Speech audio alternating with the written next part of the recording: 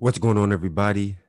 Welcome to the After Effect Podcast. I am your host, LeBron Stephen, but you can call me LG, Big Brian, B Brian, whatever you choose. Welcome to episode 31 of the After Effect Podcast. I am your host, LeBron Stephen, but I already said that we have a very special guest. Jonathan Newsome is on the show today. Cleveland native. Played at the Ohio State University and Boston. I'm very sorry. Can't hear me. My audio is acting up, but got drafted. Got drafted in the fifth round of the 2014 NFL draft to the Indianapolis Colts. Had a great career there. Had spent the last 4 to 5 years in the CF, killing it doing this thing. Super uber excited to have and just sent him the link. And so just waiting for him to jump on.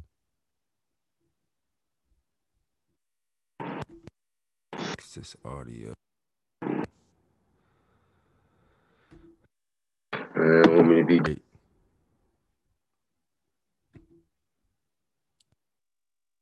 Well, I just did. I don't know why. I was doing it.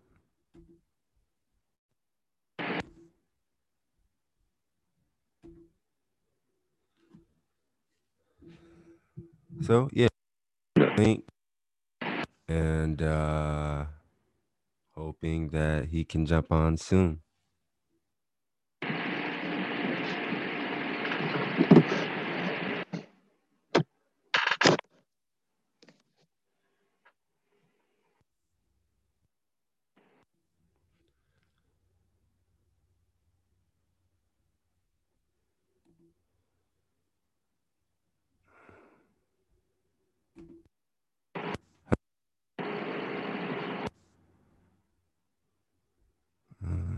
Here he is.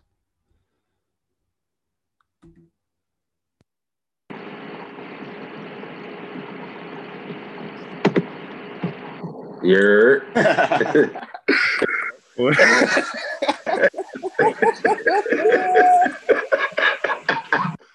Hell nah. What's up, bro?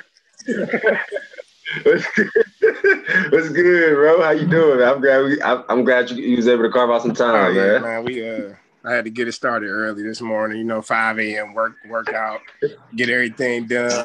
They upstairs. We good. The door locked. No interrupt. We good. Man. Same here, bro. I got up at like 6:45, get my workout in. That's why I was like, man, I'm free after 9 a.m. You the family, man. Whenever you got time. Man, my bad for that last time, bro. It was like, okay, I'm at first I was ready, and then something happened. You know how the family shit be, bro. Like it's all day long, bro. It never stops, man. It could possibly be something about to happen any second right now. We got to get going. Bro, I'm already knowing, man. So yeah, like I said, bro, I call this the After Effect podcast, and I started this, man, because I feel like as athletes, we got 20 plus years of experience. We all have an after effect, an after shot, and this is just a platform for us to kind of relive our journey. But more importantly, man, talk about our after effect. Talk about some goals, some things that we always wanted to do outside of football. I think as football players, basketball players, just athletes in general, we get so entrenched in our sport. It's like when it's over, we don't know what we like to do, outside of sports, man. So this is kind of a platform to kind of like shed a light on that. I believe that, bro. That's important too because we be so lost, man. As kids, it was just a game, and then it became. You already know. It still didn't really click until football is like damn near over. You know what I mean? And it's. I'm telling you. Hold on, like you try to tell me since I was a little kid, I've been doing this shit, and now I got to figure out something else to do. Man, I'm telling you, bro. People really don't understand that, man. I always felt like that was minimized, like the life after sports. I always felt like that was minimized for athletes because, like you said, we've been doing this since we was 8, 9, 10 years old. So it's like when it's over, like what do you do afterwards? Or more so, it's not, because everybody gets a job, and 95% of the world is working a job that they don't want to work. For sure. But it's more so about what do you enjoy? How do you make money doing something that you enjoy doing that brings you passion, like whereas you get up every morning wanting to go do it. Yeah. That translates right over to it because, like you said, we was playing the game for the fun of it until unless we was able to monetize off of it, and we were, we got scholarships, and we was able to, you know, at least get our foot in the door with some things. But you know, it's a short-lived business, bro. I ain't even really realizing until my 2 years was up in the league. It was just like that, and I couldn't even get back on the team. It was all about. It ain't even about like if you're good or not. So it's just like, damn, politics. Bro, I really got it. Yeah. Politics as in everything. So it's like, you know, it's a lot of things you know, just when you learn, like, you know, it's a lot of shit you can't control. And you just gotta like that's where kind of where Never Ever Worried my brand came from. Exactly. You know, everybody called me New. New. We gonna talk about that. We're gonna talk about that. Yeah, bro. It always come around to that, bro, because I was forced to have to like change my mindset, bro. Or otherwise I was just gonna be hurt. Keep punching holes in the walls and shit like that. You know what I mean? Like trying to understand like why not me or why me. But I had to, you know, it's just part of growing up, bro. That we stayed kids, so we was able to stay kids so long because of sports. But yeah, man, I think it's important. I like what you're doing, bro, because it's a need for these young dudes to understand, like, hey, man, this shit is not sweet at all. It's not sweet at all. You hear me? At all. But before I dive into your childhood, man, I feel like obviously we're more than athletes, so. Let me just get your sentiments or your take on a couple current sports events, man. I know it's early. But who do you have winning the Super Bowl this year and why? From the teams that I'm seeing, I got basically the two top dogs going to the Super Bowl. I got Pittsburgh and Seattle right now. Okay. Just because I think Russell Wilson, I think he's the best quarterback in the league. Yeah. And I think the Steelers got the best defense in the league. And I mean, they do. That's pretty much. It's about as simple as it gets for me, man. Shout out to my dog, Big Cam. Cam over there in Pittsburgh, J-Ron. You know what I mean? Yeah, I was about to say shout out to J-Ron. He just got active. He doing his thing. Yeah, I'm proud of my boy, man. I'm proud of all my Bill boys out there doing their thing. Yeah, man. I gotta shout out, but you know, I gotta give love to the Saints too, because the Glenville Saints. Yes. Saints, man. I hope that they can, you know, beat Seattle. If it come down to them too, I'm gonna go with the Saints just because they're my boys. But right. Yeah, I'm thinking Pittsburgh. It would be nice to see Pittsburgh and the Saints. You know, I'm gonna switch it up. I'm gonna go Pittsburgh and New Orleans. Yeah, no doubt, man. I think it'll be Pittsburgh and Kansas City in the AFC Championship. I don't know who will win that, but I mean, obviously, you know, we Cleveland kids, so I'm always rooting for the Browns. I mean, you know, they having a better year than what we ever been used to. They are, man. It's weird though, because we still like we ain't really quite. We still ain't quite the football we want to see, but we'll take the W's out there. We ain't never been able to win, so we can't complain. Shit. Niggas can't be choosing. Hey, you know that, but the NFC gonna be interesting, man. With Seattle, and then you got Tampa. I mean, I just can't count TB12 out, man. Even though he's 43, I can't count him out. And then, like you said, the Glenville Saints, man. So I'm hoping that the Saints pick Thato back up, you know, because Bears will let him go. That'd be nice. You know, he had great years with them. So yeah, it's an exciting time, man. I was kind of wanting to see Thato go to New England. I ain't gonna lie. For real, I want to see a Cam and Thato reunion. Because they really clicked. They really clicked in Carolina. Yeah, they did. That was the best times. That was my favorite time with Ted, like in the league. Yeah, Cam and them two, like, because Cam was finding him, bro. It was like, you know, that vibe, bro. Cam damn could have went to the Ville, bro. He damn near, bro. You know what I mean? Like, right. That team was raw that year. That was one of my favorite squads. That team was crazy. That team was crazy. Bro, tell me, how have you grown? I mean, we've been almost 9 months in the pandemic, man. How have you grown spiritually, emotionally, mentally? You know, just as a father, more importantly, just as a Black man in general. These last 9 months with the racial injustices, with the coronavirus pandemic, it's funny that people shed more of a light on the racial injustices. You know, since everyone was at home and people had more time to really take a look at it. But we Black, man, we've been dealing with this shit since since birth. Since we was going to Coventry, since we was trying to grab some shit from Coventry. You know what I mean? We both got hair, we both got beards. We Black men, tall guys, brolic. So how have you grown, man? Just going through these whole last 9 months, bro. You know, I think it's just been a blessing, honestly. 2020 is, you know, as crazy as it's been, you got to remember the world works, you know, with balance. So as much as bad stuff it is, it's easy to see, you know, all the bad stuff that's happening and ignore all the good stuff that's happening too. You feel me? It's just like a relationship. You'll focus on one bad thing, you'll forget all the good shit. It's balance, man. So I'm saying, like, for me personally, man, I delivered my son back in December. Mm-hmm. And then Congrats 2020. On that, bro. Thank you. Yep. And then 2020 happened. So I came down here, Canada. The football season got canceled in the CFL. Mm-hmm. So really, I haven't missed like no beat of my second child growing up. I've been seeing his first words, his first steps. Yeah. Just being here, being able to see him grow up. We've been getting them. They got the little, the COVID recovery benefits that we get from Canada, and we get them, here too. So it's like, shit, I ain't really tripping about the money or nothing.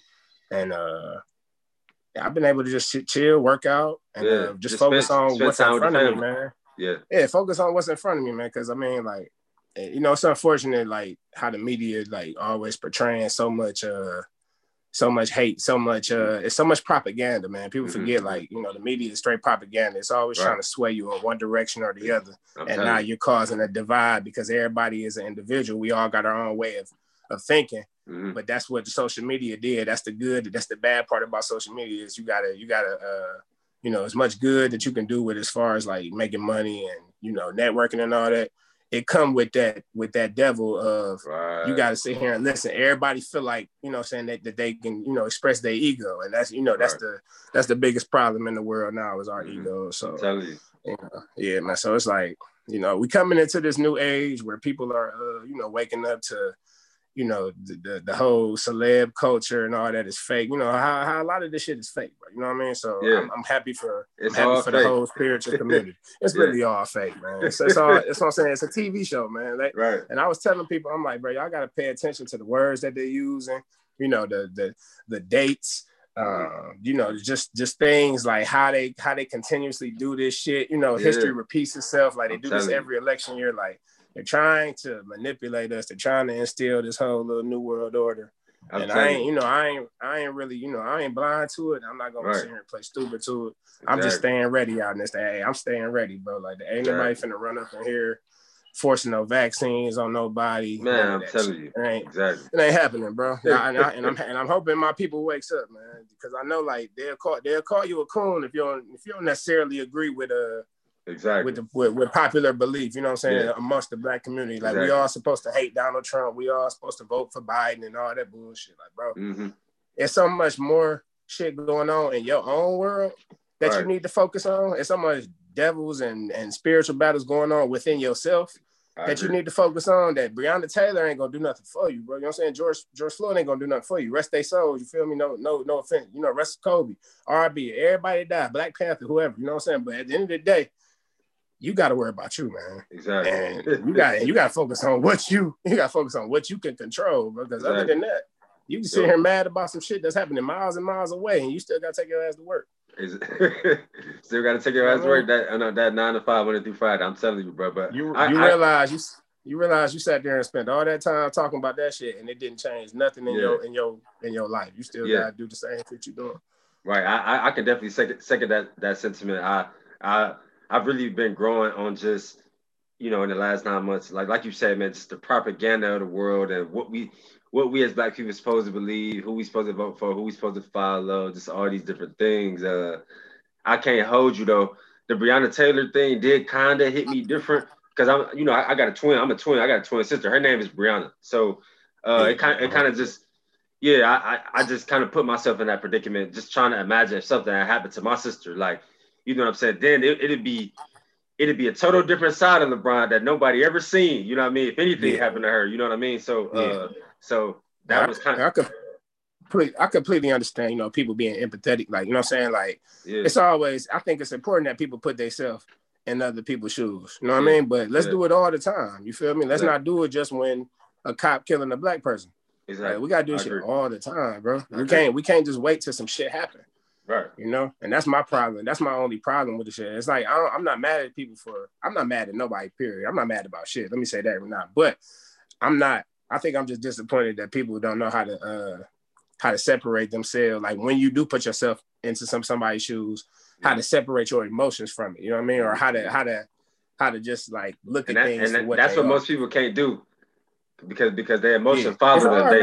They can't look at it freely. Man. Yeah, we're emotional creatures. We're all influenced off of each other, and women especially, you know what I'm saying, are irrational. You feel me? And what do a man do? we sitting here trying to do everything for a goddamn woman. We sitting here, you know, we want to impress y'all. We want to be a man for y'all and shit. So if my woman sitting here crying about this shit, now I got to go out here as a man and handle. You know what I'm saying? We fighting for we fighting for our spirit, our skin, our women, everything. It's just like, why is we fighting, bro? I don't even understand what the hell we fighting about. Right. What I know is what I've seen is that, you know, people really be tripping about they ain't got no money, but this year has proven that they can just print out money and they can even got to print it out. They just send you a number in the email. You know what I'm saying? Well, they can just give you money.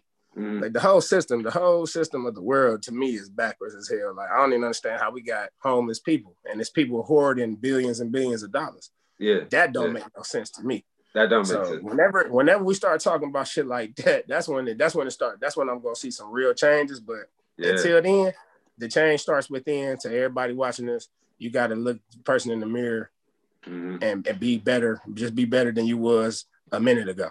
Exactly. That's my main slogan. Be better than yesterday. So last take, bro. Go ahead. My bad. Go ahead. Oh no, you good. Last take, bro. What is your? I know you graduated from a MAC university, and you started at a Big Ten university. I graduated from a Big Ten university. What's your take on Deion Sanders taking that leap of faith and becoming the head coach at a HBCU and kind of changing the trajectory of HBCU just in general? I think it's dope. I think it's definitely the start. You know what I mean? Like, and somebody like him, like that's the thing. Like, we want to see the celeb culture actually do something. You know what I mean? We tired of people talking for real. We tired of everybody like trying to sway me in one direction or the other. Go do something so that we can follow. So we can really follow when somebody lead, because that's what everybody want. Everybody want like a leader or something. I say you lead yourself. I say everybody, you know, the leader is within yourself. But if you're looking for somebody to look up to, Deion definitely doing this thing as far as he's that guy. As far as that go, like that's changing the culture, bro. I've been seeing, you know, 4-star. I think his son is gonna be the quarterback. Yeah. His son just decommitted from Florida Atlantic, and now he'll be at Jackson State. Yeah, that's hard. Yeah, that's hard. I knew that was going to happen. I can see a lot of people. That's hard, though. You know, I can see a lot. I can see a lot of people like, you know, going to HBCUs now. I'm telling you, know, they got HBCUs coming up out here for sure. That's cool. I think it's important, man. Just, you know, get people, you know, just gonna open up doors, man. Yeah, it's very important, man. And you know, I lived in Atlanta for 6 years, so that's when I kind of opened up to the HBCU realm and kind of start meeting a lot of people from, you know, from that kind of background. And one thing that I noticed is they just got like a more of a tight knit community. Like when they graduate, they got mentors, they got older, you know, people that they look up to, that really look out for them, that send them to networking events, that send them to different job opportunities, get those salary jobs. And one thing that I feel like at those bigger universities, the Big Tens and the Macs and all that, I feel like they kind of just use us for our talent. Then when we graduate, we don't really hear from them again, right? Unless, you know, you got a different skin color. But the Black guys, I feel like they don't really look out for you as closely knit as HBCUs do. So I think it's powerful, man. I think it's a tide change coming for sure.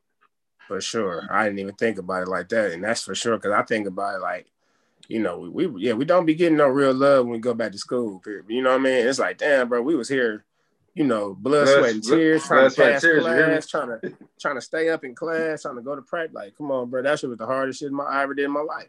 It's college football. I tell you. Know what I mean? And yeah, I'm talking about even in the pros wasn't even nothing compared to that, bro. Like, man, people don't understand that college is the hardest. That's the hardest shit you got, because I gotta go to school too, bro. I gotta be able to like, and I got this curriculum, and we ain't getting no money. I gotta pay attention to class. My body hurt, my knees hurt, my ankle hurt, my shoulders hurt. Come on, man. My mind. I'm trying to go to the league. That's all I'm thinking. I gotta do homework. I gotta write papers. I gotta take notes.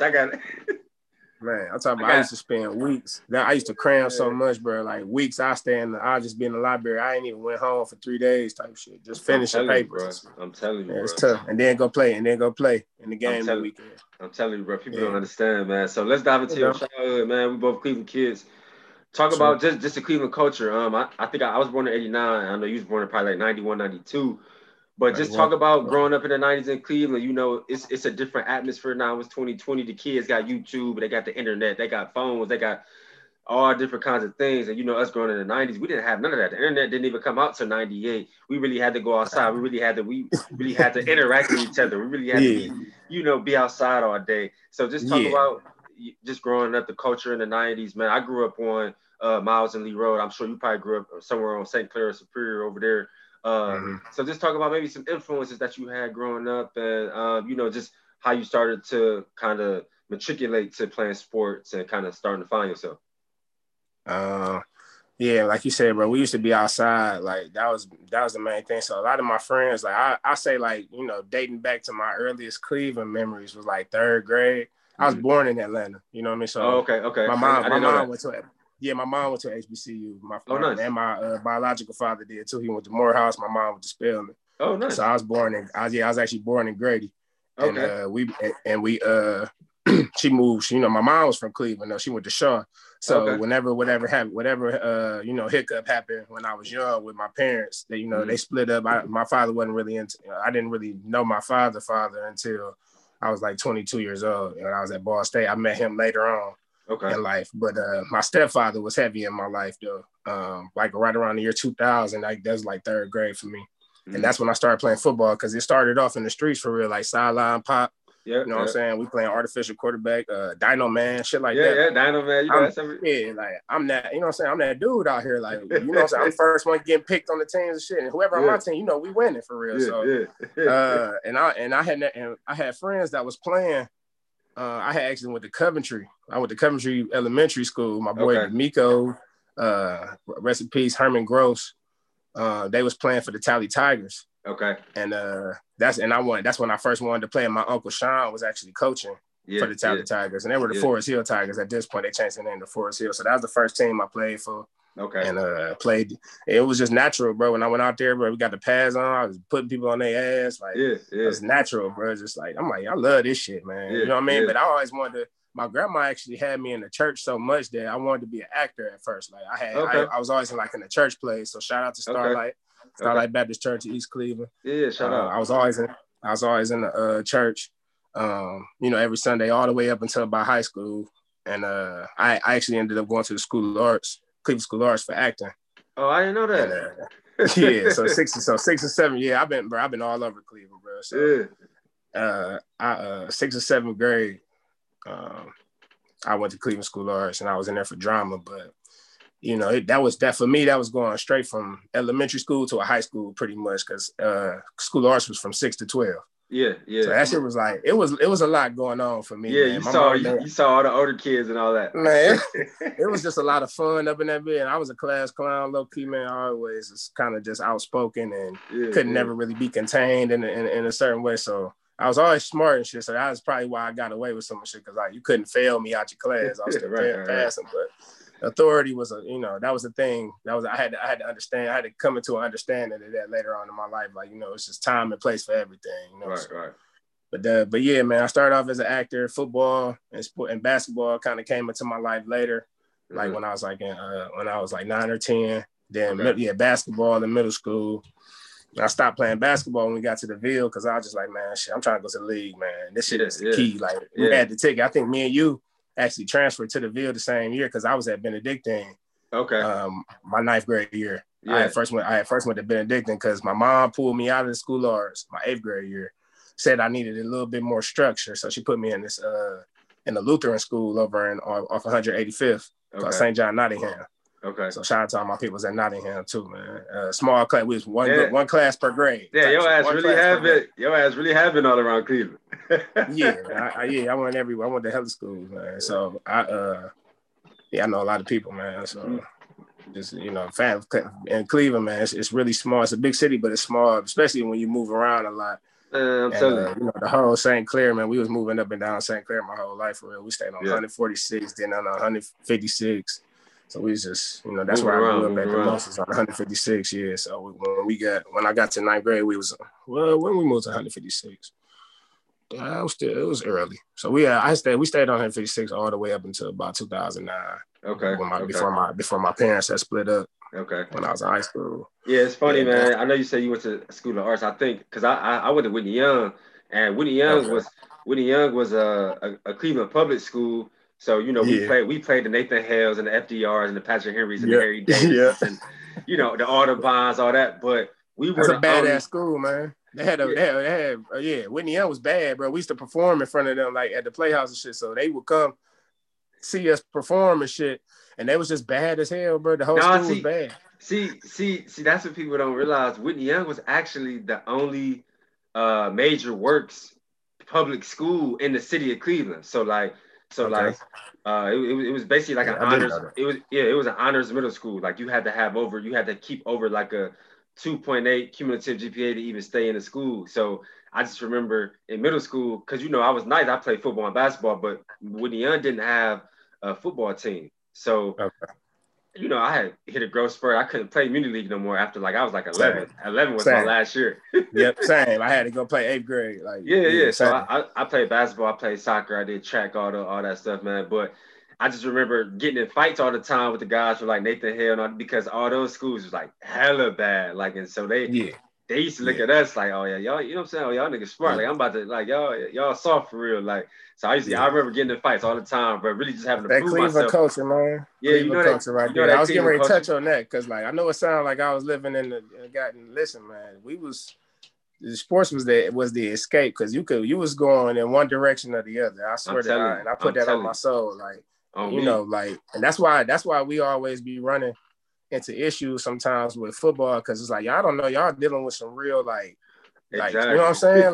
Cut months. We from this shit. This the only time we really get to be who we really is out here. You know what I mean? Because otherwise I got to go out here in the streets and do it. I don't want to do that because you know what I'm saying. It's gonna make my mama mad. You know what I'm saying? I could lose my life. And I got people who in it right now, and I'm just like, shit, man.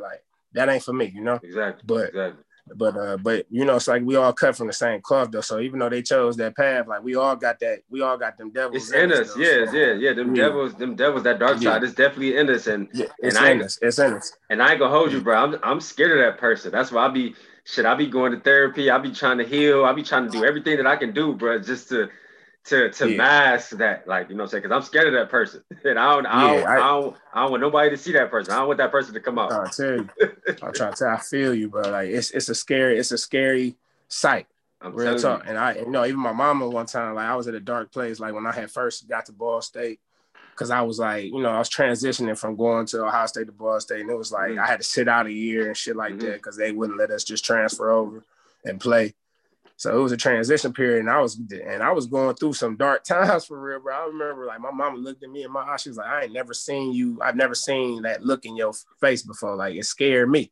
Yeah, and that's when I really was like, all right, yeah, I gotta get my shit together, man. Exactly, you know what I'm saying? As far as how I'm processing information, how it's just being aware, bro. Just awareness at the end of the day. Just being aware of how you feeling in the moment. And being able to respond rather than react. It's a difference, bro. Yeah. I totally agree, bro. So talk about, like you said, man, we transferred to Glenville at the same time. We was teammates 2006, 2007. Yeah. Talk about just when you started, and it's funny that I'm bringing this up when I say talk about how you started to come into your body and started hearing from colleges. Because I was literally there. I saw, we was the same height. You was a little smaller than me, but I literally watched you, bro. I literally watched you become who you became, and become a top recruit, and just all of those things, man. So talk about just that transition when you had that growth spurt, when you started to come into your body, when you started to hear from colleges and became ultimately that top recruit that ended up, being top in the state of Ohio, which is a football state, and ended up going to the Ohio State University. Just walk me through that timeline a little bit. I was just inspired, you know what I'm saying, bro, honestly, bro, we wore the same, when you left, I grabbed your jersey, you know what I'm saying? Yeah, so I remember. I always let people know, Brown, you know what I'm saying, I had to wait my turn, you know what I'm saying? And that was, and I looked up to you, bro. I did the same shit you did. We wasn't no offensive lineman shit, but we was. Man, I wasn't no offensive lineman. Motherfuckers had to go play center, bro. They put us at center. Yeah. Because nobody else was able, because we was the only ones that was gonna be able to really do it the best though. That's just go to show you the type of heart we had. So I always admired your play. Mel Martin, Mel Hines, bro. We had some dogs. It was just some dogs. That whole squad, bro, was exactly. You know what I'm saying? So bro, I had number 66 on dressing varsity. So I wasn't even tripping about none of that shit. I forgot about that.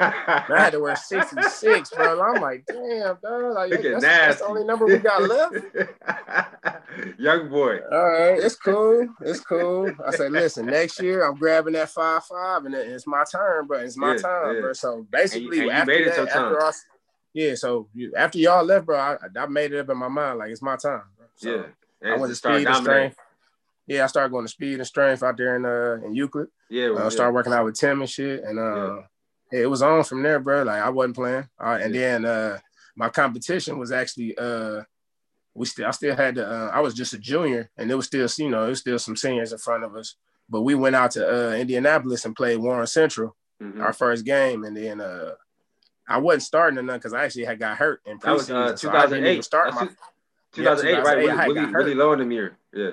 Yep. So it was so silly, bro, because we was getting ready to go scrimmage Cardinal Mooney, I think, and it was like that week in practice, a fight broke out in like when we was taking a break. You know what I'm saying? The motherfuckers like landed on my leg, fucked my leg up, so I couldn't even play in the scrimmage.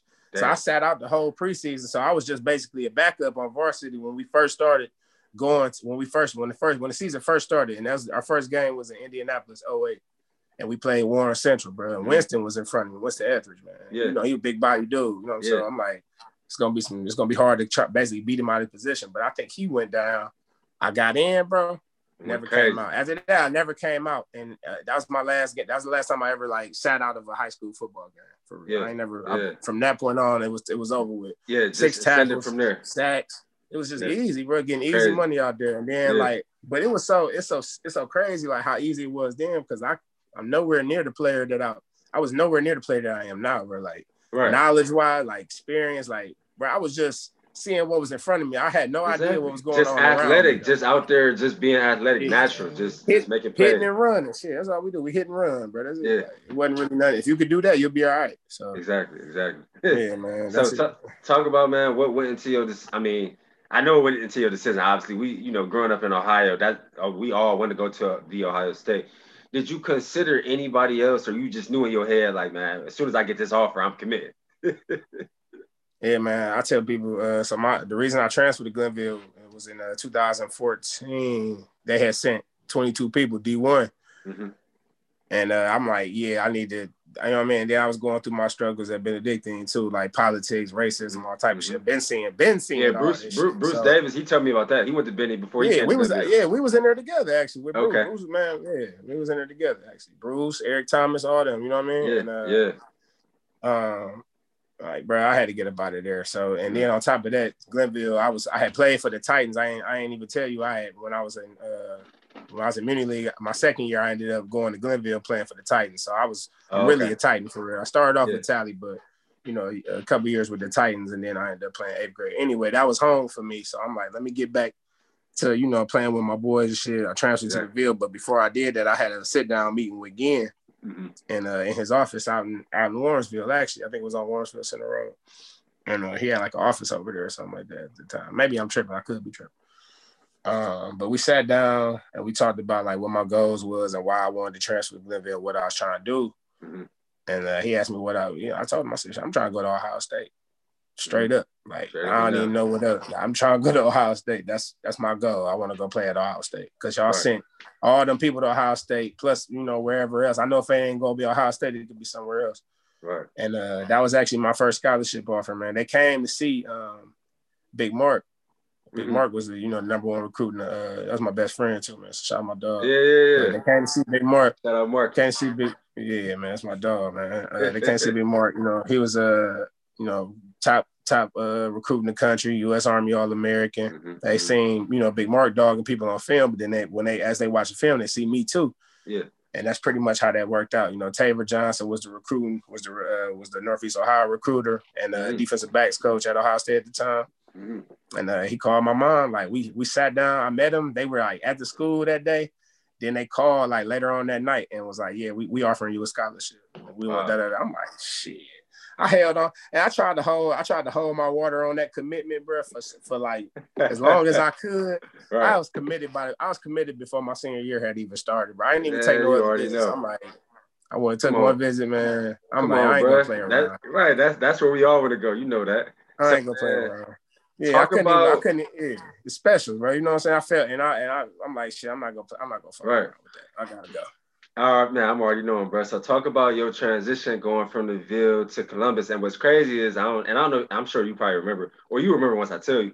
But your freshman year, 2009, we played against each other in the Big Ten championship in the shoe. You know, yes, that shit was live, bro. Yeah, y'all beat us in overtime. Y'all went to the Rose Bowl. We went to the Orange Bowl. That was crazy, bro. Yeah, but that was your true freshman year, man. And that team, you know, it was about what, like 7, 8 Ville guys. And then I think at the time, I was at Iowa. Willie Lowe was at Iowa. Bruce Davis was at Iowa. Bruce. Yeah, so for all of us to play against each other in the Big Ten championship, bro, like what was that like in your eyes? Because I remember us dabbing each other up and just showing love after the game, which was a crazy game. But it's crazy. It was. When we in the grind, we don't really get to feel those feelings, right? Like, or really get to like put those kind of experiences in retrospect. But thinking back on it, it's like, man, that's actually that was actually crazy that we was able to experience that. But just talk about your transition from the Ville to Columbus. And then obviously your true freshman year playing on special teams, getting snaps, and going to the Rose Bowl.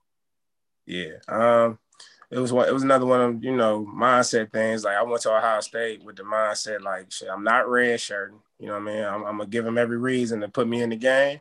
Yeah, I'm gonna do whatever it is they need me to do. And then my whole mindset was I'm 3 and out. Shit, I'm about to go 3. I'm 3 years at Ohio State, and I'm declaring for the draft. Exactly, 3 and out. That was always my goal. So when I first got there, you know, shit was actually a smooth transition. I went down there in the summer. Got my first semester was 3.4 GPA. Mm-hmm. I had a great, you know, first camp. It was hard, but Mel Hines was actually my roommate. Okay, so like when they was hazing dudes and shit, like I was cool, but they didn't fuck with yeah. You was with Mel. You was with Mel. You know that. I was with Mel. They was not playing that shit, bro. Hey, man, I'm talking about they had left all the freshmen in like a meeting. We was in there at 9 p.m. You know what I'm saying? They let all the upperclassmen go back to the hotel. And we just hearing about how they finna tear up everybody's stuff, throw everybody's stuff in the hallway. Yeah. And I'm like, nah, man, I know Mel ain't gonna let these motherfuckers touch my shit. I know he not, bro. I know he not. I get back, man, everybody's shit. Mel ain't having that. I went back to my room. I'm good. My shit good. I'm like, yeah, that's that Ville shit. You know what I mean? Yeah. But going back to that Rose Bowl game, I mean, that was a crazy year, bro. Like, that was a crazy year. It was me. It was basically me, my boy Deron Carter, Chris Carter's son, Big Mark, and maybe like 2 other freshmen. We was the only ones to really be playing. You know what I mean? My boy Melvin Fellows, he had got hurt. He had hurt his knee, so he wasn't able to. I remember him. That was a DN, right? Yep. Yeah. Yeah, I remember. Yeah, we had Cleveland dude, and so he wasn't able to play, but he was always, you know, that's my dog to this day. Brother, he just got married. Shout out to him too. Yeah. But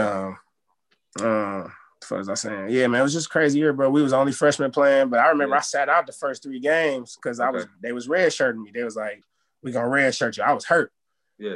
But I was just dogging shit in practice, bro. Like it was not. I was just killing them too. I was doing too much in practice. I'm killing y'all on special teams. I'm getting picks. Yeah. You know what I'm saying, on scout team and shit. They like, all right, this motherfucker. You know what I'm saying, he ready. So they put me on kickoff or whatever. Now I remember. I never really played kickoffers. I never really played special teams till I got to college.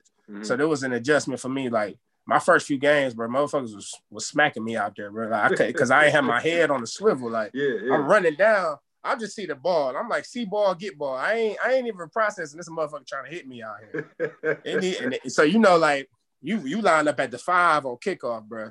You got to deal with the tackle, the guard, and the dude. It's 3 people that got the potential to block. Yeah, gotta be. And I'm thinking that's.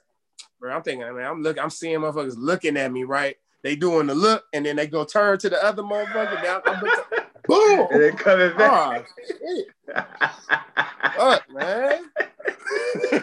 I'm talking about they was rocking my ass, bro. I think I was rocking my shit too. I'm like, man, I hated playing them motherfuckers. Like, listen, I hated playing y'all because them niggas was really out there. You knew what time it was. He was out there hitting shit. You had to hit shit. And then they put me on punt my sophomore year, but they put me on punt.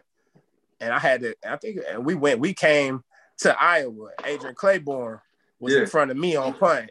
And Tressel telling me the whole week, he like, yeah, he gonna be licking his chops when he see you, Newsome. You gotta stay in front of him and shit. Cause we watching film, but this nigga just booming motherfuckers to the back of into the punter and shit. I'm like, nah, bro, he can't be dry. Yeah, animal, bro. I'm like, man, he can't. I ain't about to let this man do me like that. Motherfucker, so. Bro, that motherfucker was 290 with a 40-inch vertical, man. Like, just bro, I'm saying animal. He was different, bro. I'm like, man, how he don't look like he's supposed to be moving like that. You know what I mean? Just he's different, bro. Squatted like 600, just different, bro. Different. But yeah, man. When we played y'all on the road, bro, my freshman year, bro, that was a special moment because I'm like, for one, I basically had polished up by the time we played y'all. Yeah, it was end of the season. Yeah. Again, you know what I'm saying? So and that was, you know, it was a big game, bro. I think I went against you and Bruce. I was going against you and Bruce the whole time. Yeah. I remember that shit was fun, bro. Like, I'm like, damn, bro, I'm playing my OGs. I'm playing my OGs out here though. Like, like we in this bitch. Like, I'm telling you, bro, that shit was crazy. That shit was live, bro. And then for how it even ended, you know what I'm saying? Like it was overtime, crazy game. Overtime, shit, yeah. And then we Sports Illustrated. Yeah. They got me on Sports Illustrated with the rose in my mouth, bro. I'll never forget that game. Oh, for real? That's crazy. Yeah. I got a little photo time, little camera time. I seen that picture a couple weeks ago. Yeah, big teeth. Hella teeth. So talk about what went into your decision to transfer to Ball State. Because I was from the outside looking in. I didn't really know what happened. So just give me some details on your decision to go from Ohio State to Ball State, but also like you said earlier, you had a bunch of brothers at Ohio State, but then you transferred to Ball State. And you had some brothers there as well. You know who you played with in high school. So talk about that transition. It was easy. Well, it wasn't. Oh yeah, it was easy. It was okay. What happened was, bro, I was once the football season was over with, it was just basically adjusting to this regular college life with just some, workouts and shit.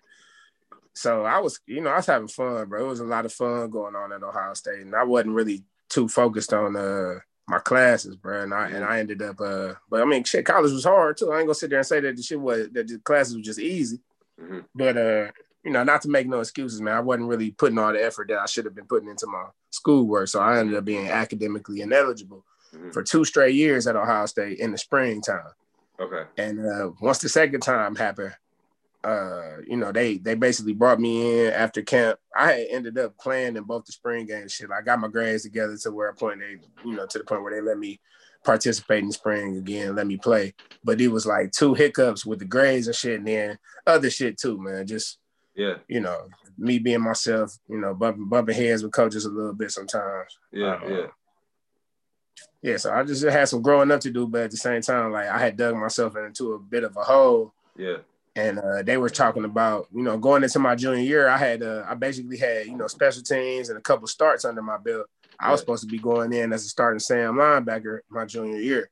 Mm-hmm. They said, we bumping you down the 3rd string going into camp, and you're going to have to work your way up. And I just wasn't feeling it, bro. Because I ain't know. I seen how, like you said, we had brothers at Ohio State, bro. So I was kind of seeing how they did, like Smalley.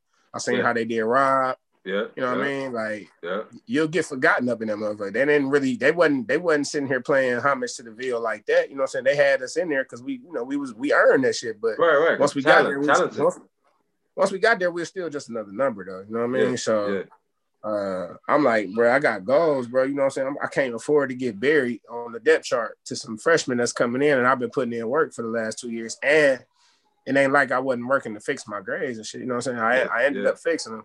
But politics was playing a big role in why I decided to transfer from Ohio State, because I just wasn't trying to play the backseat role to nobody after I had felt like, it was my time. So that makes sense. I remember telling all my boys too, like Timmy C, all them. I was kicking it with them before I left. I'm like, shit, man, I'm telling y'all, like, I'm about to go to Ball State. I said, I'm gonna do my 2 years here. I'm gonna kill this shit. I'm still to the league, bro. Yeah. So that's my goal, bro. And it was easy for me to choose Ball State because Trav, Theon, Ami, all those A-Rod, Ami, Shane. All those guys there. I mean, we had so many Ville niggas at Ball State, and they used to come, Trav and they used to pull up on me on the way back to Cleveland because it's right, Columbus was actually right in between the 2 schools. Muncie. So Muncie. So it's crazy. You go from Cleveland to Columbus, just 71, right? Then you hop on 70, and you can get straight to Indianapolis or Muncie, wherever you're trying to go. It's just 2 straight shots though. So literally right in the middle. Yeah. So I used to be able to come back and forth and shit. When I got to Ball State, I used to come back to Ohio State a lot, so I could see my people because it was only a few hours away. Yeah, man. And then you transferred to Ball State, and basically, like you say, you went crazy for them 2 years with the 1-1 on, and then man, I was happy. I was happy about that, bro. You know how long I had been waiting to put 11 on or something, like a sweet ass number, bro. Like yeah. Like, damn, bro, I can't never choose my fucking number, man. Right. Man. So just talk about having that illustrious 2-year career at Ball State. You go crazy for 2 years, and then obviously you go to the combine, kill it as a tweener edge guy. Ended up going in the 5th round. So just talk about when the tide changed for you, when you everything that you saw in your head from a little kid, all that success. Talk about when it started to come into fruition. You went crazy in 2 years, and then you went to the combine, and you ended up still getting drafted in the 5th round. So just talk about, just those feelings and what it felt like walking through that. Yeah, it was crazy, man. My junior, like I ain't gonna lie, bro. Like even after my first year at Ball State, that I got to play, I had to sit out the first year I was there. Then the second year was 2012, so that would have been my redshirt junior year. We went to the Beef O'Brady Bowl, and we ended up playing Central Florida. Excuse me. We ended up playing Central Florida, and Blake Borders was the quarterback. So I had planned on basically going off on them. I had a great season that year. We beat a lot of top 10 teams and all type of shit. Like just basically put ourselves on the map. And I was planning on leaving after that game. Like I was going to declare for the draft after that game, but I got hurt, twisted my ankle early in the first quarter. So I felt like I had basically, you shot that chance. That chance got shot down. So I came back for my senior year, but that's when everything kind of started happening for me. Like agents was, pulling up. Scouts was talking to me at practice and shit. And then, agents was coming to my house trying to basically get me to sign with them. I chose the Sports Stars. And then we ended up, my senior year was great. I had another good senior year. We ended up going to the GoDaddy Bowl. And right after the GoDaddy Bowl, I left from the GoDaddy Bowl and went straight to Pensacola and trained down there. It was 40 minutes away. So I started training right then and there for the draft. And just, that shit was, I was just locked in, bro. I was locked in. I'm like, shit, it's not. It wasn't really, it didn't really hit me until it happened, though. Like, I'm like, I'm still just like, just talking about it, putting in the work, like how I've been doing. Like, I've been doing this shit for literally 10 years. Like, since I was 9 years old, I've been putting in the work for this time, but it still hadn't happened yet. So I'm just like, and then draft day came, bro. Yeah. And they was projecting me to go 3rd round. So I'm thinking like, I thought you was going to go 2nd or 3rd for sure. I was watching. Yeah, I thought it. Yes, but they, the politics, the red flag, whatever the fuck they want to call it, man. They always trying to find a reason to not pay you or to not put you in the game for whatever reason that is. Yeah. But politics again. But yeah, man, I was sitting there like the first day went by, and then like 4th round went by. And I was in my mama back. I was actually in Georgia, bro. I was in my mama backyard. And she was living in Austell. She had a big ass backyard, like good. It's about a good 25 yards between the fences in her backyard. So I was just started running gases and shit because I was just like, fucking man, I'm just, run off some steam because I'm walking around here acting mad and shit. And I don't want nobody to know. I can see your ass running gases, man. It's long shot. I'm like, man, because bro, it was at that point I was like thinking about life, like what was I gonna do had I got all the way to this point and not got, you know what I'm saying? I didn't get drafted and I didn't get a chance, bro. I was hurting I was hurting, and then. Then Ginn called me. And then Ginn had called me. Actually, Trav called me and was like, Ginn trying to get your number. I guess Ginn didn't have my number. So then I sent Ginn my number, or I called Ginn. And then he was like, yeah, the coach been calling me all day. They trying to draft you, man. And we had like a quick conversation. I said, yeah, I'm good. I'm ready to go. And then next thing you know, Pagano had called me. Chuck Pagano, he was the head coach. And then, it was set from there. But I was actually in the shower when they called because I had just got done running gases and shit. So I had to hurry up, put my clothes on, ran downstairs so I could see the announcement on TV, man. Seeing my shit scroll across the bottom. I'm like, yeah, man, that was one of the greatest days of my life, bro. Dream come true. Literally, though. Literally, though. Dream come true. So, and I be thinking about all the shit that I did it for, you know what I'm saying? Everybody who I did it for, like, because I'm one of them people, bro. Like, I don't know, I got hella love for everybody. Like, when I do some shit, I promise you, I ride for everybody. We did some shit, you know what I'm saying? So, if you're a part of me, just know that you was a part of that shit too, though. You know what I mean? Like, we made it. I don't never be on no selfish shit. And I think, like But I think I had to learn how to be a little bit selfish, you know, as time went on, because like even when I got to the league, I was doing a lot of things for a lot of people. Oh yeah, and you see how people change, like their attitude towards you change, like when you reach, you know, a certain level of success. When you touch a bag, or they man, people entitlement. People feel like the entitlement and thinking you owe them something and stuff like that. Yeah, or just people acting like we was always cool. You know what I'm saying? Like it'd be even that shit. Like you be like, damn, bro, we never hung. I always been cool. Like I don't even know you like that. Yeah, you ain't never even reached. You ain't never reached out to kick it though. Like I ain't never. You know what I'm saying? Y'all niggas crazy. You know, motherfuckers, like it'd be a lot of dudes for real. Like, you know, it'd be more like you'll think like it's a lot of girls with boobs and shit. Yeah, man, it'd be a lot of dudes, man. That's another thing. Like, but I mean, like that's just something I've been seeing a lot my whole life anyway, bro. Like people gravitate towards success, man. It's just what it is. Always, bro. So talk about, man, those first 2 to 3 years you was with the Colts, man. Like you said, bro. It's funny that you said when you make it, we made it, because obviously, the draft day for me is a day that I hate reliving. You know what I mean? Like it was a hard day, bro. Just like you said, you put in so much work, and a guy like me, I always been just such a hard worker, man. Never taking no shortcuts, things like that. And like you say, man, I went through so much bullshit at Iowa, through the racism and the nepotism and the politics. So much bullshit, man. I didn't transfer just because how I was raised. I was raised like a dog. I knew they didn't fuck with me, and I'm like, no, all right, I'm gonna prove y'all wrong. Yeah, I'm gonna fight through it.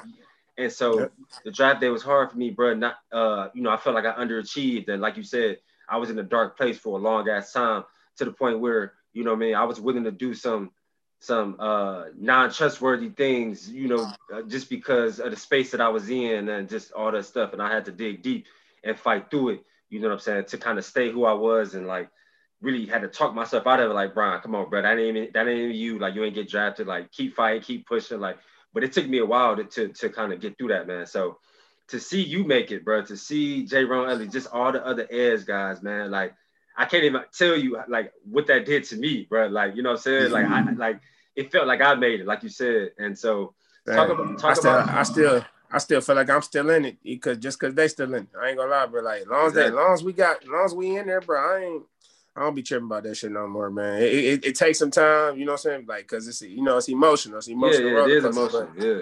You realize, like, you got like you said, you look at the balance, man. You look at the blessings and all that shit, like how, like, the doors that this shit opened for you. You know what I'm saying? Exactly, you wouldn't even be able to be doing what you're doing right now. Exactly. You know what I'm saying? So exactly. It's raw, bro. We raw, bro. Exactly. Shit cold. Everything happened exactly how it's supposed to. I'm telling you, man. The universe always working, man. So talk about those first 2-3 years, man. Obviously, you know, I followed you hella closely. I mean, every time you got in, I think you had 4.5 or 5 sacks your rookie year. Every time you got in, you went crazy. You had a pressure or TFL or a sack, but you got to play with Robert Mathis and just catch game from them. Then I remember, I will never forget this. I remember you sacked fumbling Peyton Manning, and you sacked Tom Brady. It just, you know, just crazy. As an edge guy, you know, pass rushing is an art. Like, you know, and we understand that. We know that. So to see you hit niggas with the low shoulder, and to see you hit niggas with the spin, and then see you hit a nigga with the fake spin, and then the bull rush, and then work to a third, and just all those things, bro. When I say I was having like basically a heart attack every time you went crazy, bro, because it's just like it brought me so much joy, man. So if you could relive those experiences, just, you know what I'm saying, those crazy experiences, having success, just talk about that a little bit. Oh man, it just go back to the dog mentality, bro. Like proving people wrong and shit. Like even as a 5th round pick, I had a chip on my shoulder. Like, and you can go back to like the training camp videos and shit where they was like, you know, they saying Jonathan Newsome was making waves and camp and shit. And then I'm like, listen, man, like my goal was to come here and take somebody's spot. That's all it's ever been. I'm here to play. You know what I mean? So whatever I got to do, like it's always been. And you know, being able to be coached by some good, I mean, like you said, being able to like be in there with Rob and learn pass rush for real. Like I really first started learning pass rush for real at Ball State. My coach at Ball State, Coach Wilt, and I think he had Minnesota right now. He was at Cincinnati, but he was D-line coach at Minnesota, man. He was heavy on like teaching me the techniques and shit. Like, you're going to be a technician. He was like, because it don't matter how fast or strong you are, your technique going to save you all the time, bro. So I owe the beginning of my pass rush journey to him for sure. Then I got to the league, and they was just teaching me new shit, man. I was with Rob. I was with dude named Eric Walden. They was my OGs, man. Yep, they was my OGs out there, bro, and they was doing their thing, teaching me the, ropes. But then Rob had went down, so it was like, the door was open for me to just make plays, bro. And then I had a great preseason. Yeah. I pretty much got sacking out in every game we played in preseason. Then I remember that. Like, I played on special teams. I was knocking people's heads off of special teams. Like, whenever I got in the game, bro, I just I got to do something. Like, I got to do something. Even if it's just, I got to just bully somebody real quick. Mm-hmm. You know what I mean? Like, just so you see me y'all gonna see me for real. Y'all see me do something, bro. Right. And it started in practice, bro. Like, it always starts in practice. Mm-hmm. Practice. I'm turning up in practice, and then I'm turning up in practice every day, having fun. Man, shit was just fun, bro. Shit was fun as hell, man. What was it like, sack fumbling Peyton Manning, bro? Like, I'm sure, like, with you going through it, he just felt like a normal quarterback, right? But because really he is. He's a human being like we are. But still, when you think back on it, man, that's Peyton Manning, bro. That's Peyton Manning. It wasn't like that at the time. It was like that. I was thinking like that when we was playing. I'm just like, I remember I think our first game, my rookie year was against Denver, right? Okay. We played in Denver the first game, and that's when I was just like, I was lined up across from Peyton. I'm like, okay, this shit just settled in now. Like, what? I'm like, man, that's Peyton Manning, motherfucker. Is you crazy? Like, and this nigga, like, I couldn't get to him in that first game, but we played in the playoffs, bro. I had led the team in sacks, so I was getting way more playing time. Yeah. And Peyton, I know he was like, he seen me like jump the snap a lot, bro. He hit me with a fake snap. I jumped off sides, right? So this is like another one of them things that used to piss me off, bro. I was always on a short leash. I do some shit like that, I'm coming out the game. You know what I mean? So it ain't no. I hate that shit, bro. Every time you super athletic or something like that, the coaches, it's like the coaches don't like it, bro. They put you on a short leash. I hate that shit. It was like that for Iowa, bro. Forever on a short leash, bro. Because there's a lot of shit that they can't coach, man. I be exactly. Like, coaches be having their ego in it. They want to make motherfuckers and shit like, bro, so like, much ego. Instead of just letting you do what you do. Instead of letting you be you. That's why I'm happy. Like, I'm happy a lot of former players is becoming coaches now because we need that, bro. Because like, we listen to motherfuckers that ain't even play. Like, you can't even do this shit. I'm telling you, you can't do none of this shit I'm doing. But you trying to tell me some shit, man. I don't like that. I don't like that, bro. I can talk. Hey, man, we know. Man. Yeah, you know that. So short leash shit, man. They snatched me out the game, right? And then they let you back in, though. Let me back in. That's when it happened, bro. Yeah. When I got right back in, he was like, "Get back out there." It was like, "Hi," jumped off sides, and I think it was like they was like, "Okay, get back in. You going back in on third down?" Went back in, bro. And Ricky Jean Francois, he was my 3 technique. So you got to shout out to 3 technique and pass rush, man. It all worked together. So he held the B gap for me, but he lined up head up on the tackle though. Oh, okay. And then went inside on the guard. He lined up wide. And went inside on the tackle. So he shortened that edge for me so crazy. Like because the tackle didn't know if he was gonna come to him. Yeah. So the tackle was really supposed to fan out on me. He was too late, and it was actually Ryan Clady too, man. When best tackles at the time. Yeah. At the time, he was cool. I was tearing his ass up though. He was cool. Whole game tearing his ass up. Hey, bro, listen, man. I didn't want to win up against pretty much all the greats, man. I'm saying like Joe Thomas is pretty much the best O-lineman I ever went against, man. I couldn't do shit with Joe Thomas. But he was an animal. But I didn't win against Trent Williams, you know what I'm saying? I went against all these dudes. Dwayne Brown, like man. Trent Williams made like 8 straight Pro Bowls. That's what I'm saying. He's still making Pro. I think he went to Pro Bowl last year, didn't he? Yeah, he did. Yeah, man. Yeah, I had a great game against him, man. Shit was amazing, man. It's rookie year shit. So it was just like whenever I had a chance to shine, bro, I just took advantage. Exactly. Because you know how it was. The short leash, man. Exactly. The short leash and the short leash and the politics really kept me, on tilt. Like I got to go do some shit. I can't afford to really make too many mistakes. Yeah. And then I was we went into the sophomore year, and then Rob had came back. Mm-hmm. So my sophomore year, my production went down because I played even less. Mm-hmm. So I wasn't really getting in the game and shit. And then I had got caught up with I had a marijuana case, and then they released me. Yeah. The police basically ran up in my house, bro. They raided my house during the off season for no reason. Yeah, I read the article, man. Like, if you could give a little more details just on the incident, like it seemed like I read the article. I read the article like 5 times, bro. It was hard for me to internalize like exactly what happened because it sounded like maybe one of your neighbors called them or like so I had a noise complaint. My neighbors used to always call it, like my neighbor next door, like it's so crazy. Like I used to live next door to a policeman, right? And I had my TV on the wall with the Bose little sound system or whatever. So sometimes it would get a little loud. But when the police lived next door to me, I never got no noise complaints. When he moved out, somebody moved in and they started calling the police on me every time it was too loud. I'm like, bro, you ain't gotta do that shit. Like, I'll turn the shit down. I'll go in my room and listen. I won't, you know what I'm saying? If it's too late, you know what I'm saying? I'll turn it down. I think it's just the fact that the shit was right on the wall and they was on the other side of me. Yeah. Because I stay in these apartments, you know what I'm saying? So, they called the police again. It was the off season. I had just got back from California for my birthday. I was celebrating my birthday and shit in California. So I came back from Cali. It's the off season, bro. I was out of the program. I could smoke, you know what I'm saying? People smoking the lead, bro. I feel like this is an open platform, bro. Like, I'm just letting everybody know, like, shit, motherfuckers smoke weed, bro. Like, they smoke trees. Like, everybody, we blowing trees. Everybody in the league, everybody in the league smoke. NBA too. Yeah, and now they letting it be okay and shit. Now they saying it's okay. That's what be killing me about this shit. Advocates for cannabis. Y'all niggas, man. Y'all owe us reparations for that shit. That's how I feel. Right. You know what I'm saying? But anyway, yeah, bro. They the police came and was telling me to turn down the music, but we were smoking and shit. So I stepped outside like to talk to him. Yeah. And then I had my boy take the tree that we had. I was like, man, just take it out the house. He took it and put it in my car or whatever. My car was outside in the parking lot. Mm.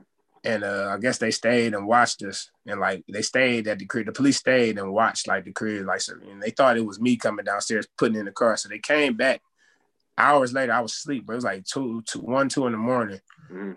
And somebody came and knocked on the door. It wasn't even no policeman at the door. Well, it was, but it didn't look like the policeman. Like, I peeped through the peephole. I'm like, what's up? And it was like, somebody then crashed into your red and black Dodge Challenger. It was early as fuck in the morning, bro. I'm thinking somebody was drunk. And like, I don't know who this white man is, dressed normal as hell outside my door.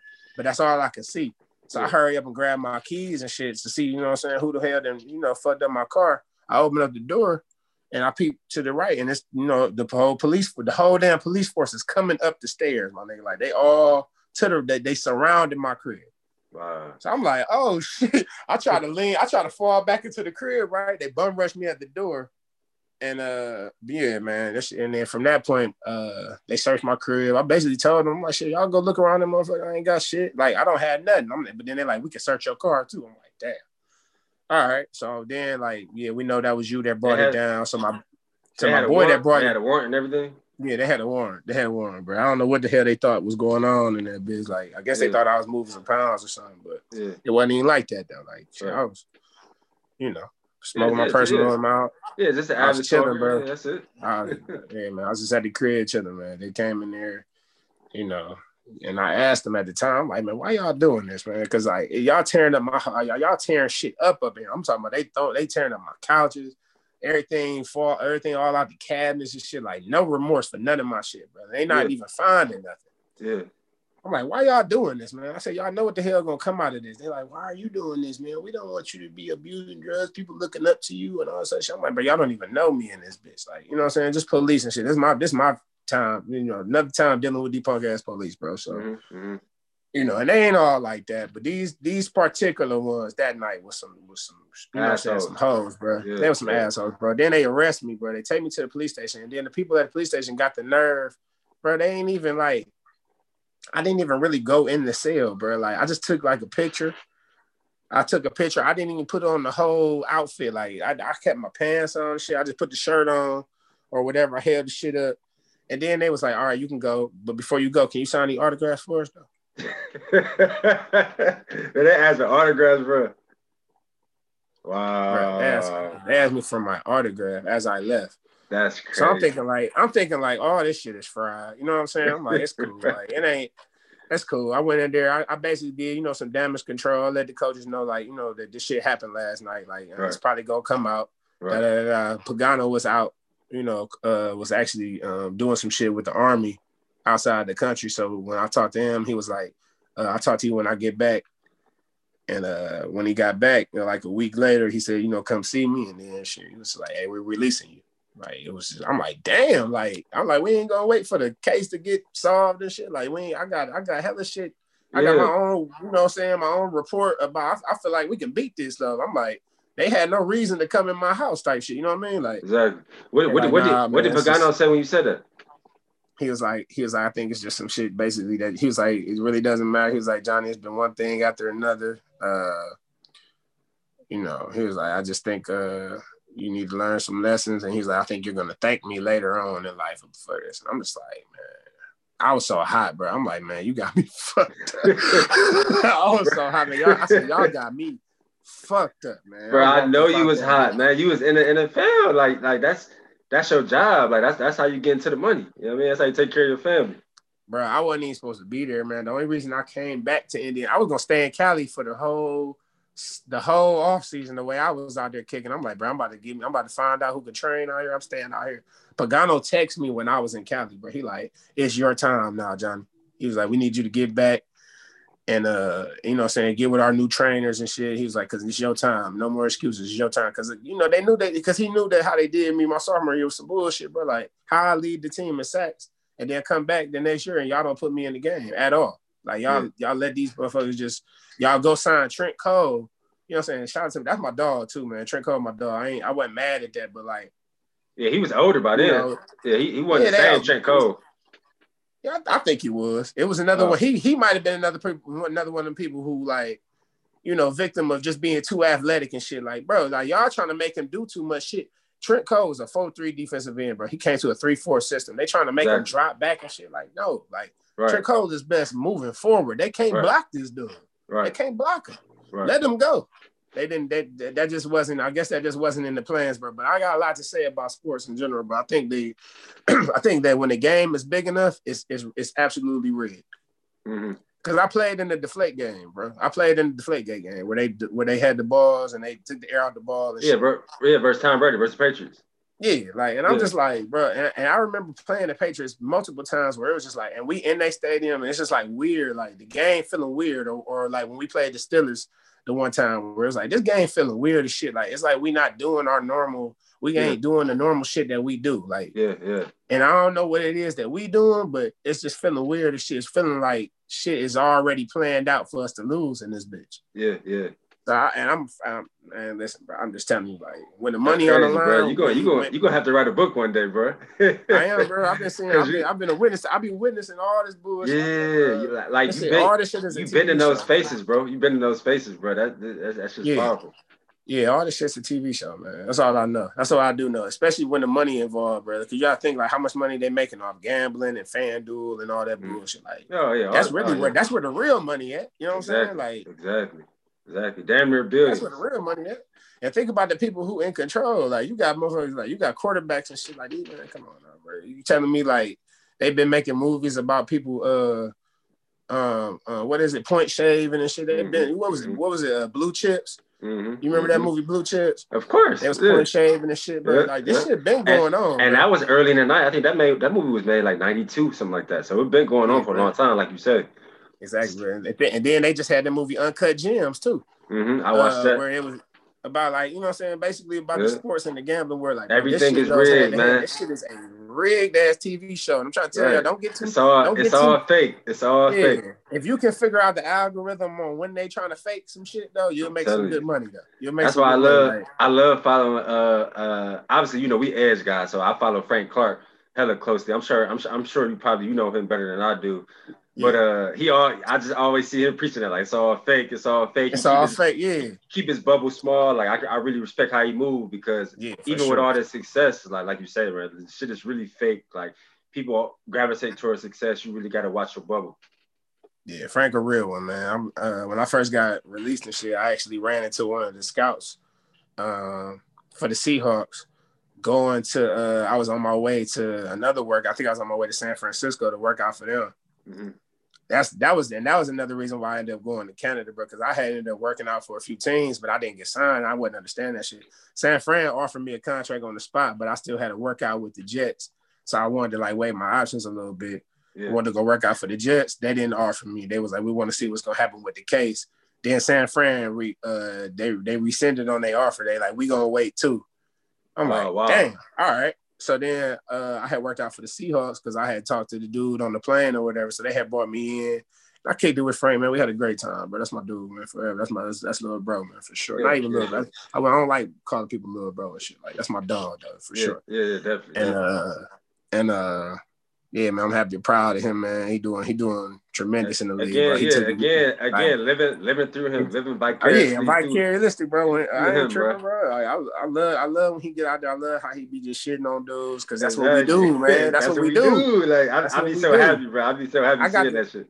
You know what I mean? I ain't got time to be hating on nobody. Like, shit, exactly. I could pull up my own damn film and let you know, shit, we all do this shit. J-Ron, you know what I'm saying? We all do this shit, but I'm just happy, like, one of us got through, was able to beat the politics, all that shit. Like, thank you, man. Somebody get through, man. And he in that 5-5, and he in that 5-5, so that in the 5-5, man. Right, so it adds something to it. Yeah, it's definitely touching for sure. So, like, talk about your transition to the CFL, man. You've been up there 4 or 5 years, Saskatchewan, Ottawa, BC Lions. It's crazy because before I decided to hang it up and stop pursuing football, man, I played 2 years of arena football, and I literally tried out for, like, damn near every CFL team because I knew I was a tweener, knew I was a 3-4 outside linebacker type guy. And, they all fed me the same shit, like, super close to a contract, like, man, we got you first on our list to the injury strike at linebacker, blah, blah, blah, blah, blah. Had my passport ready, but for whatever reason, I just never, I could never get my foot in that door. So just talk about your transitions to the CFL and just having success up there. You made a lot of plays. I watched your highlight tape. Obviously, you've been going crazy for years for different teams up there. Talk about the transition. Talk about the difference. I know you got to line up a yard off the ball, and you got to move a man in motion, kind of like arena ball that's running to the line before they snap the ball. So talk about some differences from the NFL to CFL, but then also talk about how you were able to go from having success in the NFL to having success in the CFL. Okay, so I decided to go to the CFL after I had worked out for the Jaguars, and they didn't sign me. They had signed this dude, Bjorn Warner, who was actually on my team with the Colts, but I had beat him out, you know what I'm saying, for 2 straight years, you know what I'm saying? So I just, politics again, bro. They chose the first round pick. The former first round pick got picked up. I remember Warner, man. You was way better than me. Bro, come on, man. And no offense to Bjorn. He a good dude. Yeah, no offense, but we know ball. Like, we know ball. Come on, man. That's what I'm saying. He know what it is too, bro. It's just like, yeah, he went to Florida State, Great White Hope, got drafted first round. You get way more chances than I do. You know what I'm saying? So even if I proven to be a better player, it's cool. You know that. Yeah, man. That shit ain't going nowhere. It's a real thing, man. It's definitely a real thing, especially in these sports, man. But I decided to go to Canada because Big Mark, going back to my best friend Big Mark had actually signed up to Saskatchewan after he had got he was actually with the Colts for a second. We had came into camp when my rookie year. He was in camp with me, and then he had ended up trying to play for the Steelers. Then some time went by. And then basically that year, that in 2016, he signed up to Canada to go play for Saskatchewan. So he was telling me about that shit, how it was, because they was just now first starting their camp and shit. He like, bro, you would like this shit. I mean, he's like, it's cool. And he's like, you can be as good as you want to be, or you can be as bad as you want to be. It's really super chill, laid back ass league. He's like, you can smoke. They ain't tripping about that shit. He was like, I'm like, shit. I mean, he's like, it's Canada. I'm like, you right. Yeah. I'm like, all right. So I had asked my agent basically to look into it. Yeah. Saskatchewan had my rights. So in CFL, the teams just be having your rights and shit. So you can't even just go sign to a regular team unless you're trying out. But if you was already playing or whatever, they basically got their pool of players, and each team put their rights on these players if they decide to come to Canada. Right. Saskatchewan had my rights. My best friend was playing for Saskatchewan. It just seemed like, guy was telling me, take this step towards another direction. Mm. And I went up there, bro. I just went up there, and our first year was just weird for real. Saskatchewan, like a middle of nowhere type of place. So it's not nowhere you would just be like, I got to go visit Saskatchewan. But it's a football country. It's a football province. you know, they all they got is they Rough Riders, man. They're actually the biggest fans in Canada. So what I went into was an NFL type of structure in Canada, you know, the way they got it. And they played their last, it was an old stadium that they played at, but I played the last year for that stadium that year. And then they built a new stadium, which is like top notch, state of the art. Looked like an NFL stadium. Looked kind of like the Seahawks stadium, bro. So that was cool. Right. Canada was cool. People in Canada are very nice, man. I got this experienced culture out there. And that's what kind of when I started coming into my spiritual journey, because I was still trying to figure out, you know, why things was happening the way that they were. You know, why did my dreams just, you know, come and go so fast, you know? And I just had to, you know, realize, you know, a lot of things about myself and being in Saskatchewan in the middle of nowhere, and it was life changing for me just being able to like adjust to that lifestyle first. Now football was easy, bro. It wasn't. The only thing was really the rules for real. Like that was the shittiest part to me, was to be in the yard off the ball. Like kind of gave the offensive lineman more of an advantage to me. But definitely. In the long run, though, I think I developed more moves because of that, though. Like, so because like the dude's already in me, I can't just, you know, beat him with speed like how I would like to. You know, he gonna be in front of me regardless every time. Right. So now I gotta sit here and, you know, work him towards the inside before I hit him out with the outside move, or work him outside and then hit him inside, or shit. You know, make him think I'm doing one of those and bull rushes. So I developed a lot of new moves and shit being in Canada and being able to play off the ball. Because, you know, it's 12 people on the field at a time for both teams, and the field is wider. So the field is longer and wider, so it's more running and shit, different angles, so more flat angles in pursuit when you go in to chase the ball. Right. Instead of like downhill, it's more flat and then bend. So I became more athletic as far as like being a linebacker too. So I played like middle linebacker and shit when I've been up here too. Yeah, so I seen that they used to move you around. I played some right. Yeah, I done played some like linebacker up there too, so that was fun. Just being able to, you know, change positions a little bit. Yeah. But you know, still politics up there too, man. It's, you know, it's the Canadian League, so they try to, you know, cater to the Canadians a little bit, try to make it a fair, even playing field for them. You know, I get it. It's cool. It's only like a certain amount of Americans, right, or something like that. Yeah, you only get like 22 Americans on a 48 roster, on a 48-man roster, I think. Okay. And it got to be a certain amount of Canadians in the game at a time too. Oh, that's great. So it's a lot of silly shit that goes into it. But I think the best part about Canada was just the lifestyle. Like, shit, man, just being able to go in at 9 o'clock. The day started at 9 o'clock, so it wasn't no real pressure to, you know, we going in there, we lifting, literally practice 4 hours long, bro. We out of there from 9 to 2, and we out of there. Okay. And then you just got the rest of the day just to, you know, relax or do whatever the fuck else you want to do. Yeah. And, you know, it's decent pay, you know what I'm saying? I've been living off the shit for the last few years, and I've been able to up the check every year and shit. Of course. It's been cool, man.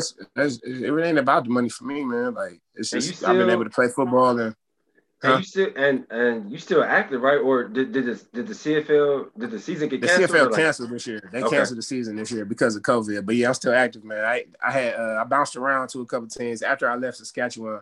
I bumped heads with my coach in Saskatchewan because of some hearsay shit. I guess I don't know. One of my coaches, you know how it is, man. Yeah, coaches and players bump heads all the time. So. Yeah, you went to Ottawa and then you went to BC. Yeah, you still with BC now, or? Yeah, I'm in BC now. So I went to Ottawa, and we that was a great transition. I thought for sure, like after Ottawa, I was gonna be headed back to the league, but they signed a new coach the second year I was at Ottawa, and I wasn't really his type of defensive end. Okay. So he like more of the bulkier type of dudes at the end and shit. So my body size was kind of playing a factor and the reason I wasn't playing as much. Yeah. But we went to the Grey Cup and shit, and then I had decided to sign back with him because, you know, they gave me this false narrative that they was gonna give me a real chance to compete. You know what I'm saying? Okay. So, but then when we came into 2019 last year, they moved me straight to Mike linebacker as soon as camp started. And I'm just like, all right, you know what I'm saying? I'm looking at like, okay, maybe this is just something I got to do for the team, but I didn't realize like they was really trying to get me up out of there. Yeah. Because you wanted your other dudes in the game and shit, and you wanted me, you thought moving me to Mike linebacker was going to prove to be a disaster, and you was going to have a reason to cut me.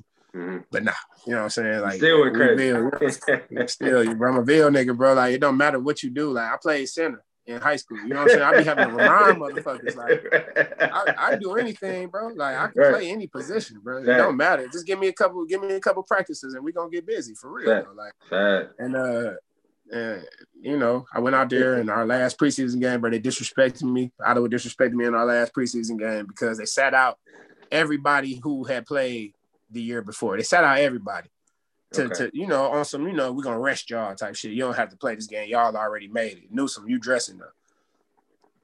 I'm like, damn, I gotta go out here and prove myself to make the team again. Like after all these years, after all these highlights, after all these plays, I'm telling you, bro. After doing all this shit, I done led the NFL team to say I done did all this shit, and I still gotta prove to you motherfuckers some shit, huh? Politics. That's why I be over this shit. I be low key over this shit sometimes. I'm tired of like the thing about sports, bro. You just get tired of catering to motherfuckers to try to get them to like you, because that's all that they ever told you. Like, you just gotta get one person to like you. You just gotta get one. You just gotta get them to like you. Why the fuck do I gotta get you to like me? Right. Just base it off of my performance. Base it off of what I do. Am I doing what I'm supposed to do? You ain't gotta like me. You feel me? I ain't gotta like you.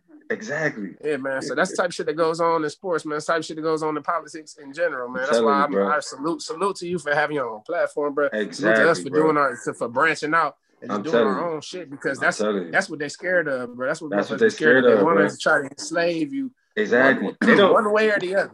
Bro, that's why I started this shit. They don't want us to be on a platform, grown black men, really telling the truth, really telling what this shit is really like. Man, I'm trying to tell you, bro. I'm telling you. I ain't gonna listen, bro. I'm with you, bro. They don't want me to start my podcast. It's gonna be real uncut on that bit. It's gonna be real uncut, bro. It's uncut on my joint, bro. Real organic, pure conversations, man. I got 2 more questions for you, dog. So one thing that I always admired about you is that, you know, you've always tapped into your creativity. I think it's funny that, you know, you brought up acting. You took on acting in middle school at Cleveland School of Arts. Like I started to get into acting 2 years ago, and I've done some commercials and just all those kinds of things. I seen you.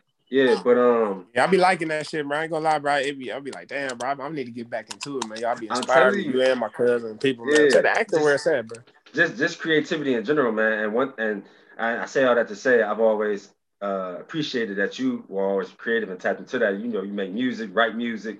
So what other interests do you have outside of football, more so, you know, when you actually decide to hang it up and retire? And I know you got the Never Ever Worry merch, you know what I'm saying? You've been killing it with that for a while. And also, I think you got the joint venture with your fiance, your wife, Herbalani. Yeah. Where did those Herbalani, like, what did those kind of like? I keep saying it wrong. Herbalana or Herbalana. So her name Brelana, and we made it Herb Elena. Okay, Herb Elena. Okay, I got you. Yeah, Herbalana. Yeah. Where, like, so are those the only 2 interests that you're interested in? Music, merch, and you know, a herb brand, or like what other interests do you have?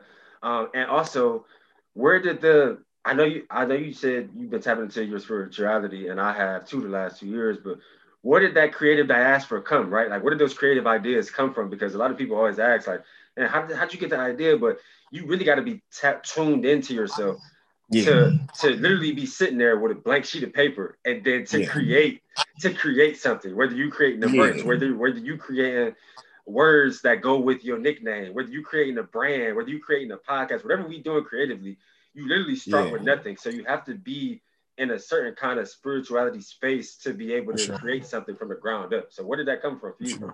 Man, I don't know, bro. I really can't. I don't know where it came from. I think it's just always been a part of me, bro. I think back to like, even when I was in love, like elementary school, and I just come home drawing. It's just hella drawings on my homework and shit. Like my mom used to get pissed off about that shit. She's like, stop drawing Goku and Vegeta on the goddamn piece of paper. You draw another Vegeta, I'm whooping your ass. Like, listen, man, I gotta express myself one way or the other. And it's like, y'all want me to be this animal, and I'm not trying to be this. So I gotta do the music. I gotta draw.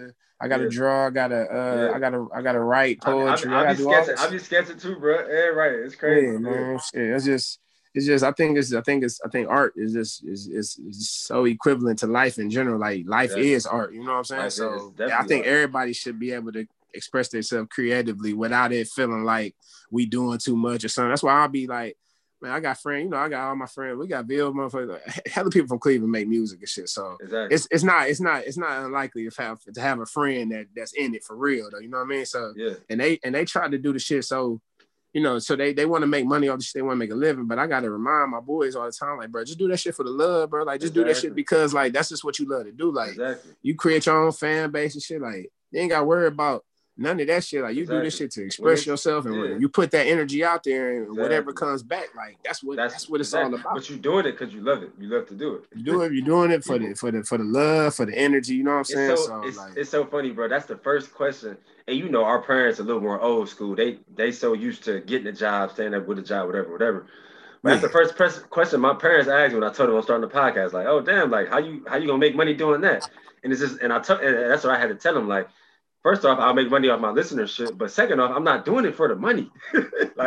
I'm doing it because I'm passionate about it. I think our stories are powerful, and whatever comes from it, whether that's merch, whether that's subscribers on a Patreon account, whether that's future podcast deals, whatever, that will come organically because I'm passionate about our stories and I'm doing it. I don't care what money I make from it. Like, I don't care about that. Exactly, man. Like, you just got people got to understand energy and frequency. Like, you know what I'm saying? Like, how, like, that's life, bro. Like, you got to think about life as far as like energy and frequency and like the shit that you do.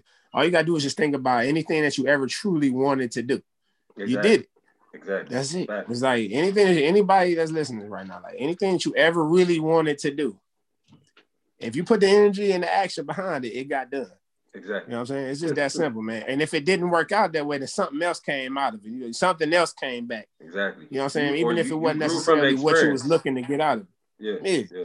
So that's why I try to tell people, like, don't have no expectations, bro. Just just do shit. Like, just do shit just to do. Like, do that shit. Like, especially if that's what you want to do. Do it. Facts. Don't have no expectations. Put it out there. And whatever comes back, you know, that's what we call a blessing. You feel me? Like, just like when people send up prayers, you know what I'm saying? So man, people gotta just, you know, tap into their inner self, man. Tap into your inner power, bro. Exactly. I know it's a lot of outside influences and shit. All you need is you, man. All you need is you. Facts, man. Last question, bro.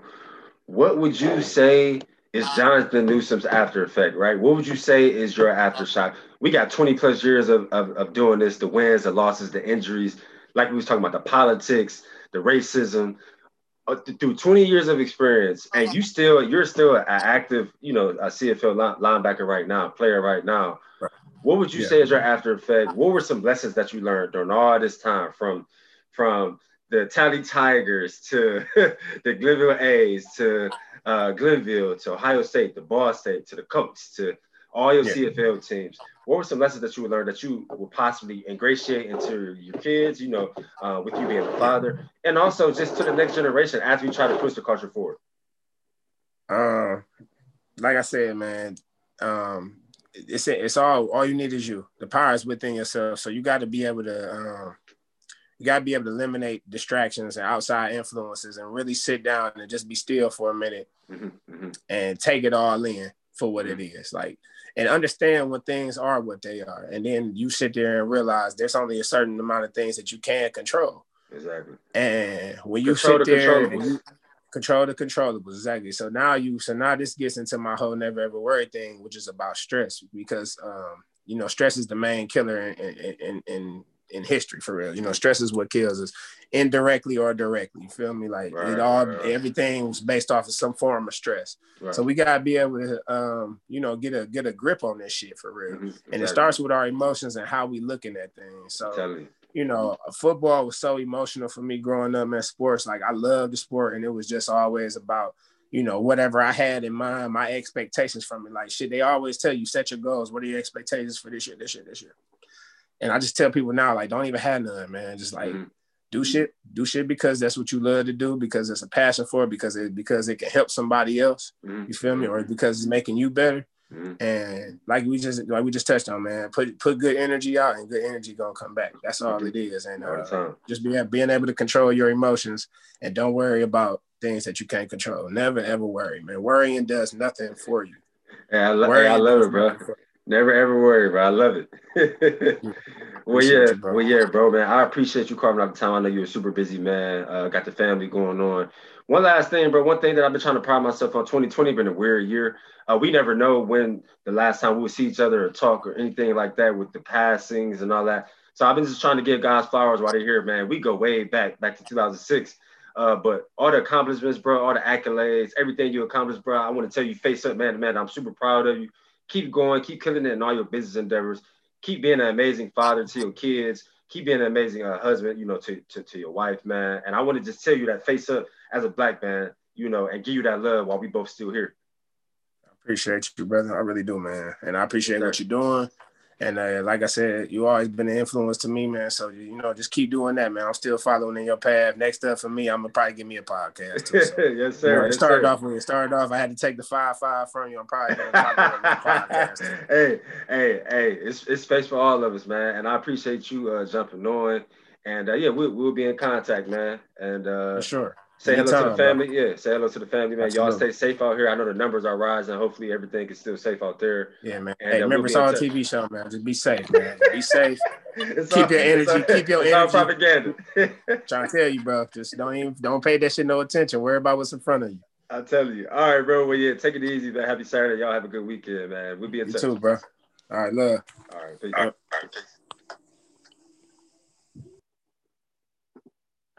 So yeah, guys, again, what a great episode 31, right, with Jonathan Newsome.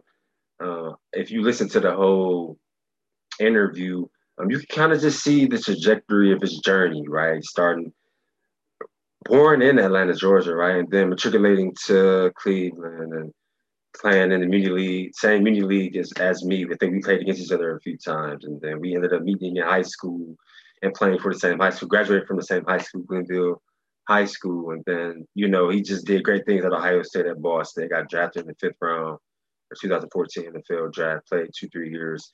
Experienced some turbulence. Got kicked off the team. Had to go to the CFL, and has been up in the CFL for 5 years now, just killing it. But even then, you can kind of see it's politics and everything. It's politics in high school sports. It's politics. It's really real politics in college sports, and it's even bigger politics in the NFL, right? So again, just appreciate you all for tapping in with me. The Patreon account is coming. We're almost finalized with that.